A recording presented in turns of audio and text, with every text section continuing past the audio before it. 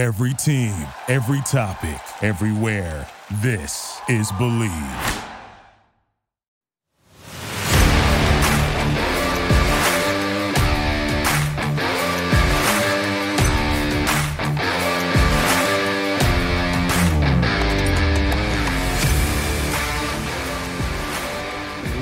What's going on, everybody, and welcome into Commanding the Huddle. As always, I am your host, Ryan Fowler, and today we are talking Commanders and Ravens, both joint practices up in Owings Mills this week, and then now previewing the Monday night game, preseason week 2, a national broadcast on ESPN, again, on Monday night. So we got a few more days of meetings, working the blackboard, this guy's gelling even more off the field as we move into Monday, and just already preseason week 2. It's already crazy to think that we've gotten to this point. But I want to talk about the joint practices from this past week with the Baltimore Ravens, a team that, from a preseason perspective, hasn't lost a preseason game in almost a decade. Think about that. The Ravens almost haven't lost a preseason game in almost a decade. It's been unbelievable. They won their first preseason game this year, last week, at home against the Philadelphia Eagles, 20-19. We didn't see Lamar Jackson, didn't see guys like Zay Flowers for them. But this week I expect to see more of the starters, because when the NFL had 4 preseason games, it was long, the preseason drug on. There was no need for 4 preseason games. But as you moved into week 2 and 3, those were the dress rehearsals, if you will, for offense, defense, and special teams, for the ones to get their reps. And now, for all teams across the NFL, all 32 clubs, the second preseason game is used as that official dress rehearsal. So, for Washington's perspective this week, I expect to see Sam Howell, Brian Robinson, Antonio Gibson. Not sure how much we'll see of Jahan Dotson, Terry McLaurin, those types of guys. But I expect to see Sam Howell specifically for at least a quarter and a half. Possibly the whole half, depending on the success and the amount of drives that the offense gets and what Ron Rivera, what Eric Bieniemy want to see from their newfound quarterback one. Now, and that's what I want to start today from the comments made by Ron Rivera on who is ultimately going to be QB1 for this offense. And basically what Ron said was, look, I'm not coming out right now and saying Sam Howell's our QB1. Ladies and gentlemen, Week 1 at FedEx Field against the Arizona Cardinals, Sam Howell will be the starting quarterback for this offense. Make no mistakes about it. I know he wants to drag it on. I know Jacoby is sitting there. Look, the guy wants to start, bottom line. You don't want to go into a season, especially as a veteran in this league, and say, yeah, I just want to be a backup. For some people, maybe that might be their career arc. But for Jacoby, who's had a bunch of success for a multitude of teams, Patriots, the Dolphins, the Browns, the Colts, he's played in a lot of different spots, and he's had success in those spots where in those spot starts that he's had success. And now coming into Washington, to where potentially in his head when he signed in the offseason to come and compete with Sam Howell, he thought that he could potentially be QB1. Sam Howell, again, ladies and gentlemen, will be QB1. Please do not make any mistake about it. It will be Sam Howell against the Arizona Cardinals. So Ron doesn't have to come out and say, you don't have to hear Ron say it. He is going to be QB1. So don't let those comments scare you. There is no QB battle. It's nice to have 2 quarterbacks that understand how to operate the offense, both within their ears. They both got good arms. Obviously, Sam's got more of a threat with his legs than Jacoby does. It was nice to see Jacoby get in the end zone with his legs in his return to Cleveland last week. That was nice to see. But just make no mistake about it. It is Sam Howell's show. It is going to be his offense. He does have the keys to this entire regime. This is his team. This is his group. 19 points a game last year.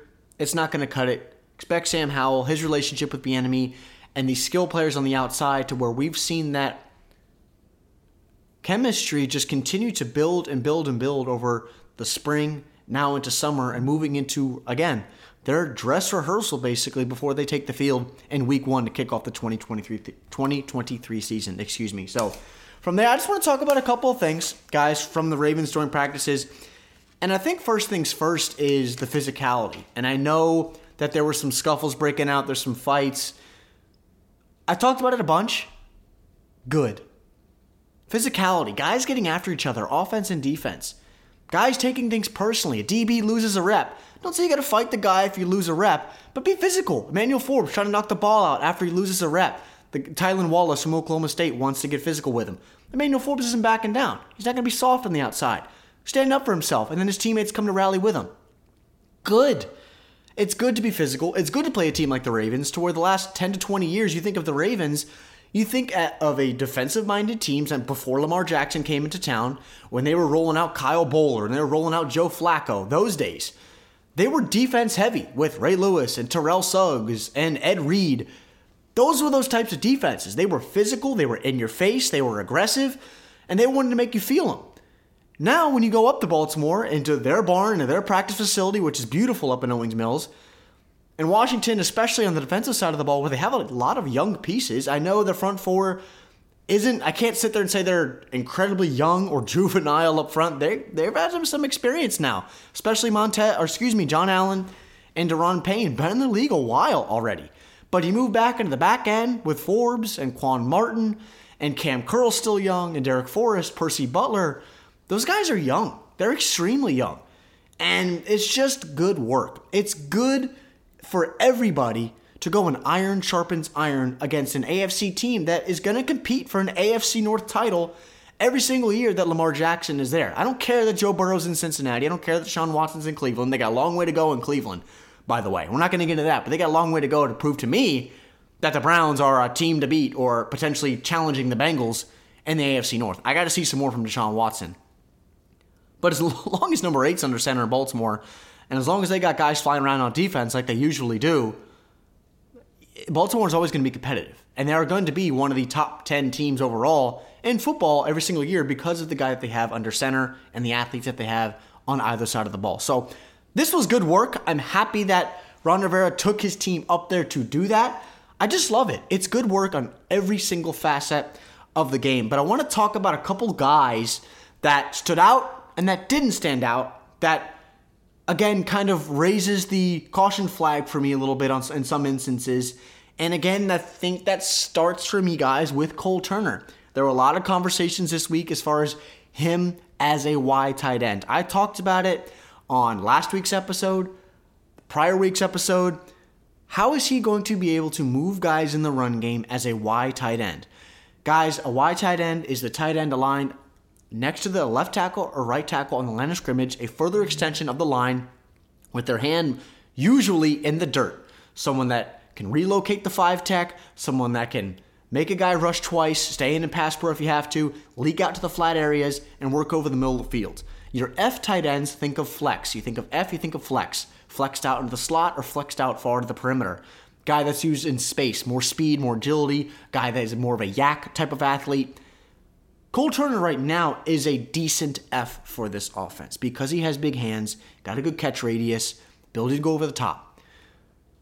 But because he doesn't have that elite athletic profile, he has to be somebody that has to play the Y well. Not asking him to be a dominant Y, not asking him to be that. But he has to get better as a blocker to at least be average to where he's not a liability when you put him on the football field and you have to run the ball off tackle.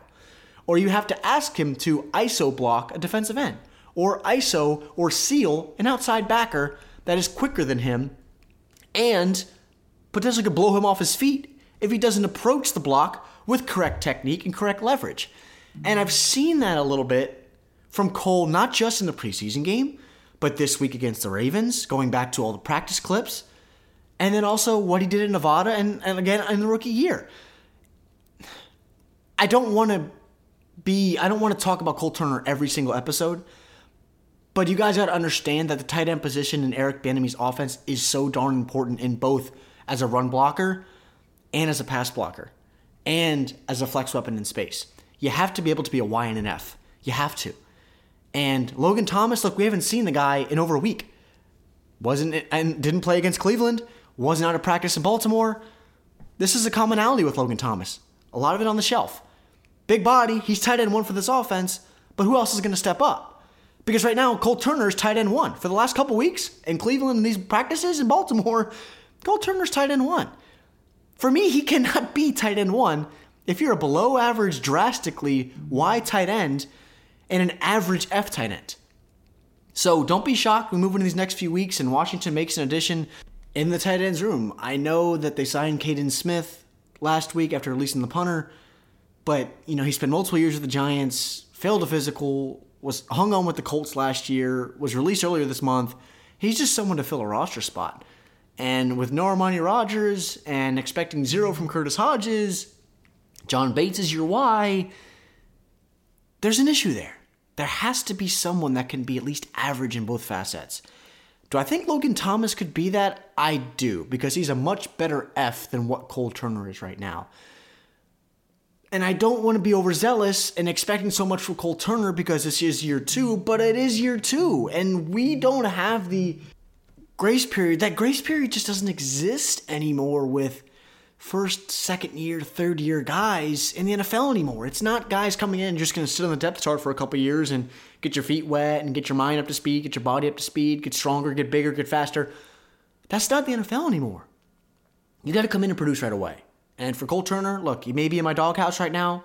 I want him to be a guy that forces me to put my foot in my mouth as we move forward into the meat in the back end of the season to hopefully when Washington is pushing for a playoff. Pulling up to Mickey D's just for drinks?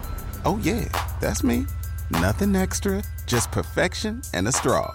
Coming in hot for the coldest cups on the block. Because there are drinks. Then there are drinks from McDonald's. Mix things up with any size lemonade or sweet tea for $1.49. Perfect with our classic fries. Price and participation may vary. Cannot be combined with any other offer. Ba-da-ba-ba-ba. So from there, I want to hop over to the other side of the ball, and it just gets so funny on social media seeing a lot of clips and guys oohing and ahhing over certain things. And if you guys follow me on Twitter at _Ryan Fowler, you see a lot of my clips that I post. I'll post some one-on-ones. I'll post all 22s. I'll post all types of stuff on there. Specifically, some of the rookies like to focus on. Of course, Redskins guys, Commanders guys. But the video this week of Zay Flowers and the route he ran against Benjamin St-Juste, and everybody oohing and ahhing and saying, oh, Benjamin St-Juste is this, he can't cover, Zay Flowers is so special. Let me just set this straight first. Zay Flowers is a heck of an athlete. He will be a heck of a receiver in this league and for this offense for the Ravens with Todd Monken coming in from Georgia and how he utilizes his wide receivers both in the slot, on the perimeter, and even Zay could offer some pop as a special teams guy. But what I want you guys to understand is the route that Zay Flowers ran against Benjamin St-Juste is the old juke route, where comes the inside, fakes back to the inside, and cuts to the outside.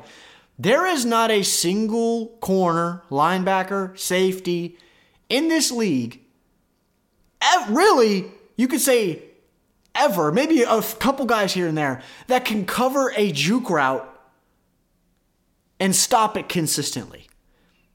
It is made it makes life hell is what it does for corners.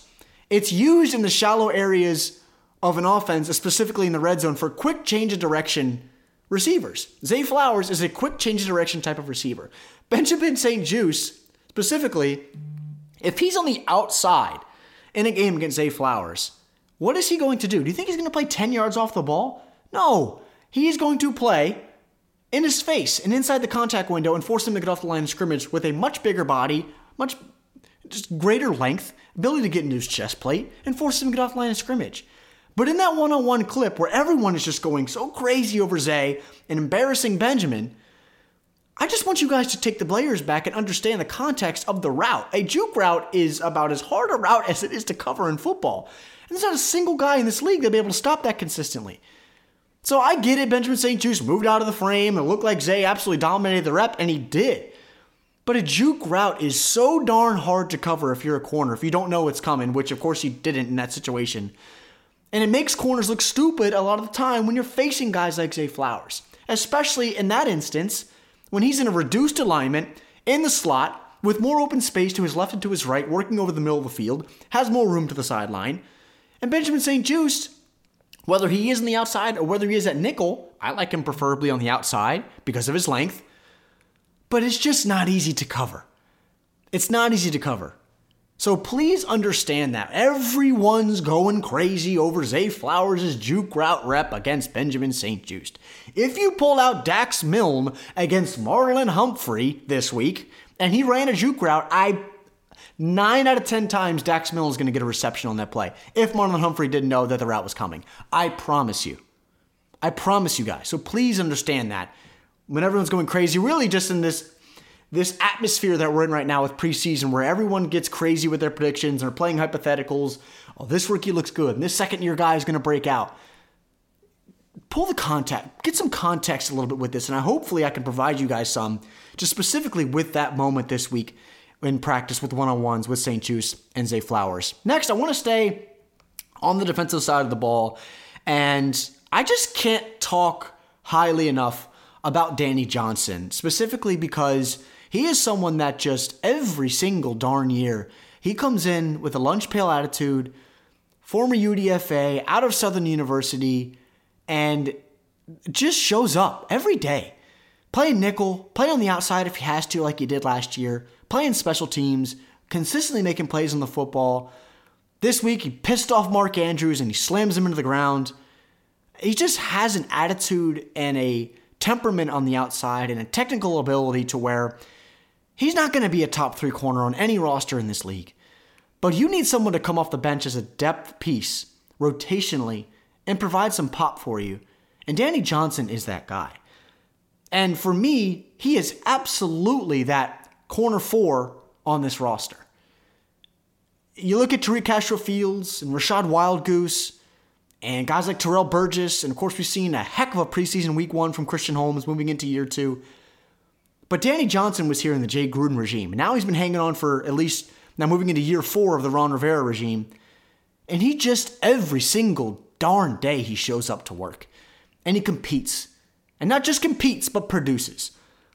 So I just wanted to take a sec to praise Danny Johnson, because it's not easy to play corner in this league. And it's not easy to play corner coming in from an HBCU like Southern University, small school program into the NFL, as a UDFA, and staying around for almost a decade at this point. Not easy to do so. And to outlast prior regimes into the current regime. And to be on a defense to where I know the secondary hasn't had crazy pop at corner the last few years, but after drafting Emmanuel Forbes in the first round and drafting Quan Martin in the second round, he's still here and he's still making great plays every single day. At practice, in preseason, and someone that I fully believe and fully deserves to make this roster moving in to 2023. And then finally, guys, I want to hop up to the big boys up front on defense, and I want to talk a little bit more about Andre Jones, the 7th-round rookie out of Louisiana Lafayette, who's gotten some work with the ones this week. And again, if you guys don't follow me already on Twitter, it's _ Ryan Fowler. I posted a tweet this week of some practice clips of Andre winning one-on-one reps. Now, it wasn't against the Ravens, but it was against Commanders tackles, and the guy has just improved every day since he's come in. Again, 7th-round rookie, not many expectations come in. Usually take guys in the 7th round that have some pop, that have some production in college, that if it fits your skill set, it fits your height, weight, speed thresholds, you bring them in. And we've seen over the last few years with the guys like Shaka Toney and William Bradley King, we've seen James Smith-Williams over these last few years really build into a depth role. Every single year, seemingly, Washington takes an edge rusher in the 7th round. Why? Because you can never have enough guys to understand how to get after the quarterback. And with Chase really sidelined for most of these Ravens practices, Montez got some work. We saw a lot of Casey Toohill and JSW, but F.A. Obata as well. Don't want to forget him. KJ Henry and Andre Jones, they're all fighting for spots. And if now he's getting work with the ones, and we're not even into week 2 of the preseason, this is somebody that is going to make this roster. And I said it back in April, and I said it last week after the Cleveland preseason game in week 1. He's going to make this roster. He is flat out going to make this roster if, barring 0 injuries, knock on wood, but just someone from the boot down in Louisiana to where he's gotten out of the mud, if you will, and just improved in every single facet of his game. I've talked to Andre multiple times during this preseason process as far as working with his hands, his strength that he's gained in the weight room, just his ability to understand how guys are setting. Are they going to overset him? How he can win to the inside, how he wins his leverage points, his ability to win in the run game as well. So if he's He's working up towards the pocket, and he understands, hey, maybe it's a delayed RPO look. Quarterback wants to escape out the backside. Now I got to escape and attack in the flat areas of the defense. I'm not pursuing too far upfield to where I lose contain, and now the guy's at the backside. There's so many things that he's improved upon in these first few months as a Commander in the burgundy and gold, to where he's a rookie. And getting his feet wet in week 1 of the preseason, and now potentially getting work with the ones, not going to throw him into the fire and ask him to play 80% of the defensive snaps. Chase Young and Montez Sweat are going to be the starters. And guys like Casey Tuhill and James Smith-Williams, F.A. Obata, that's 3 guys already depth that I expect to be here. But guys like this, I talked about KJ Henry, and I liked him a lot, but Andre Jones is showing up, and he's producing, and he's getting better and better and better. So a tip of the cap to Andre Jones. But guys, I wanted to talk a little bit about this week. I want to talk about Monday Night Football, if you will. Preseason week 2 against Baltimore, home at FedEx Field. The first game, if you will, in the Josh Harris, Mitchell Rales, Magic Johnson owned Washington Commanders organization, right? So we are into week 2. And I mentioned at the top to where, look, with this, we're going to see the starters a bunch in that first half. I really want to see this front 5 be better. They were good from the conversations I had this week up in Baltimore. But a couple guys I want to see more of. I want to see more Cody Barton. I want to see more KJ Henry. I want to see more Chris Rodriguez. And I really, again, guys, every damn day, every damn episode, I talk about the tight ends. I got to see more from the tight ends. And really, Quan Martin had a rough outing in week 1 against the Cleveland Browns. Not raising the pitchforks, not going scorched earth, not going to raise my hands up in the air and go, what do we do with Quan Martin? The guy can play, guys. He can flat out play. It's just giving him more time. It's hard to play defense in this league. It's hard to play the nickel spot. It's extremely hard to play the nickel spot. I dove into that in last week's episode, if you guys missed that, where I went into Quan, things I want to see him improve upon from his preseason week 1 debut. But those are just a few guys that I'm looking forward to seeing. And even a guy on the defensive side of the ball that I want to see more of is Jamin Davis. And for me, I'm playing the kid. I'm playing in first quarter, second quarter, potentially into the second half, because I know he's going to be that second linebacker on the field with Cody Barton if they want to run that 4-2-5 that we saw a lot from Jack Del Rio last year, where there's 2 linebackers on the field. Sometimes it's just going to be 1 linebacker on the field because really they bring an extra safety on the field, and he'll play low, he'll play weak side, he'll roam that second level of the defense, guarding the edges in the run, and of course picking up any receivers or tight ends or backs that he has to, and man, if they have to. But Jamin Davis, I just not sold on Jamin Davis just yet. And I know it's moving into year 3, but from what I saw in week 1 of the preseason, he looked shaky at the position and not decisive and not understanding what he's looking at. And all the athletic intangibles are there, but not all athletes, guys, are good football players. I want you guys to understand that. Not all athletes are good football players. So for him putting it all together, both between the ears and then allowing him to just play fast, allowing his eyes to process quickly, will allow Jamin Davis to become the player we thought he could be, of course, when Washington took him in the first round back in 2021. So, and lastly, guys, on offense, I talked about Sam. Of course, want to see him. Mitchell Tinsley and Kaz Allen have been 2 pieces on this offense since the spring, since they came in for rookie minicamp, that have really drawn eyes and drawn attention. And Mitchell had 1 catch against the Browns, a nice catch over the middle of the field, 26-yard reception. Kaz Allen had a nice punt return that got taken back on a penalty. Wasn't involved in the offense really at all. As we move into both the second half of this week and moving into week 3 when they host the Cincinnati Bengals, I want to see a lot of these guys because I do think that they could both potentially make the roster. Do both make it? I don't know. I think one of them absolutely ends up on the practice squad. But I talked about it again last week's episode. The depth chart behind Terry, Jahan, and Curtis is up in the air for me. I know De'Ami Brown is that bigger wide receiver, if you will. He's just at 6 foot. The biggest guy in the roster is Marcus Kemp at 6'4", but I don't know if he makes the roster. Had a lot of drops in practices this week against Baltimore. Hasn't been impressive in training camp. So I don't know if he makes the roster. Byron Pringle, special teams pop, been with Eric Bieniemy in Kansas City for a multitude of years. He may have a clear route out of these back-end guys to make the roster because he does provide some of that versatility that Curtis Samuel does. But yeah, Mitchell Tinsley and Kaz Allen absolutely should have their names bolded this week as two guys to watch. Again, Monday night when Washington hosts the Baltimore Ravens in week 2 of the preseason. So that is going to do it for today's episode. Hope you guys enjoyed. I will have an episode out for you on Tuesday morning recapping all things Commanders and Ravens. Guys, we are just a couple weeks away from week 1. Today is August 17th. We get strapped up and ready to go September 10th. So less than a month away, right? We have 3 weeks until football, which is just so darn exciting. I know you guys are pumped to see the Burgundy and Gold, what they're going to be this fall. And we'll get a good test and a good little insight to what Washington will be when we see them this week. And the starters, potentially on both sides of the ball, are going to be out there for at least the first half. So again, as always, appreciate your likes, your reviews, your shares, your subscribes. We are on Apple Podcasts. We're on Spotify. Again, on Twitter, _Ryan Fowler. If you do not follow me there already, always appreciate you guys reaching out on social media. I know you guys are pumped up, getting closer and closer and closer to football. It's been a really long off season. It always seems like it when you don't make the playoffs. And unfortunately, we've had to deal with that for a long time here in Washington. But I think the tides are turning. Year 4 of Ron Rivera. It's a huge year for him if he wants to be here moving into 2024.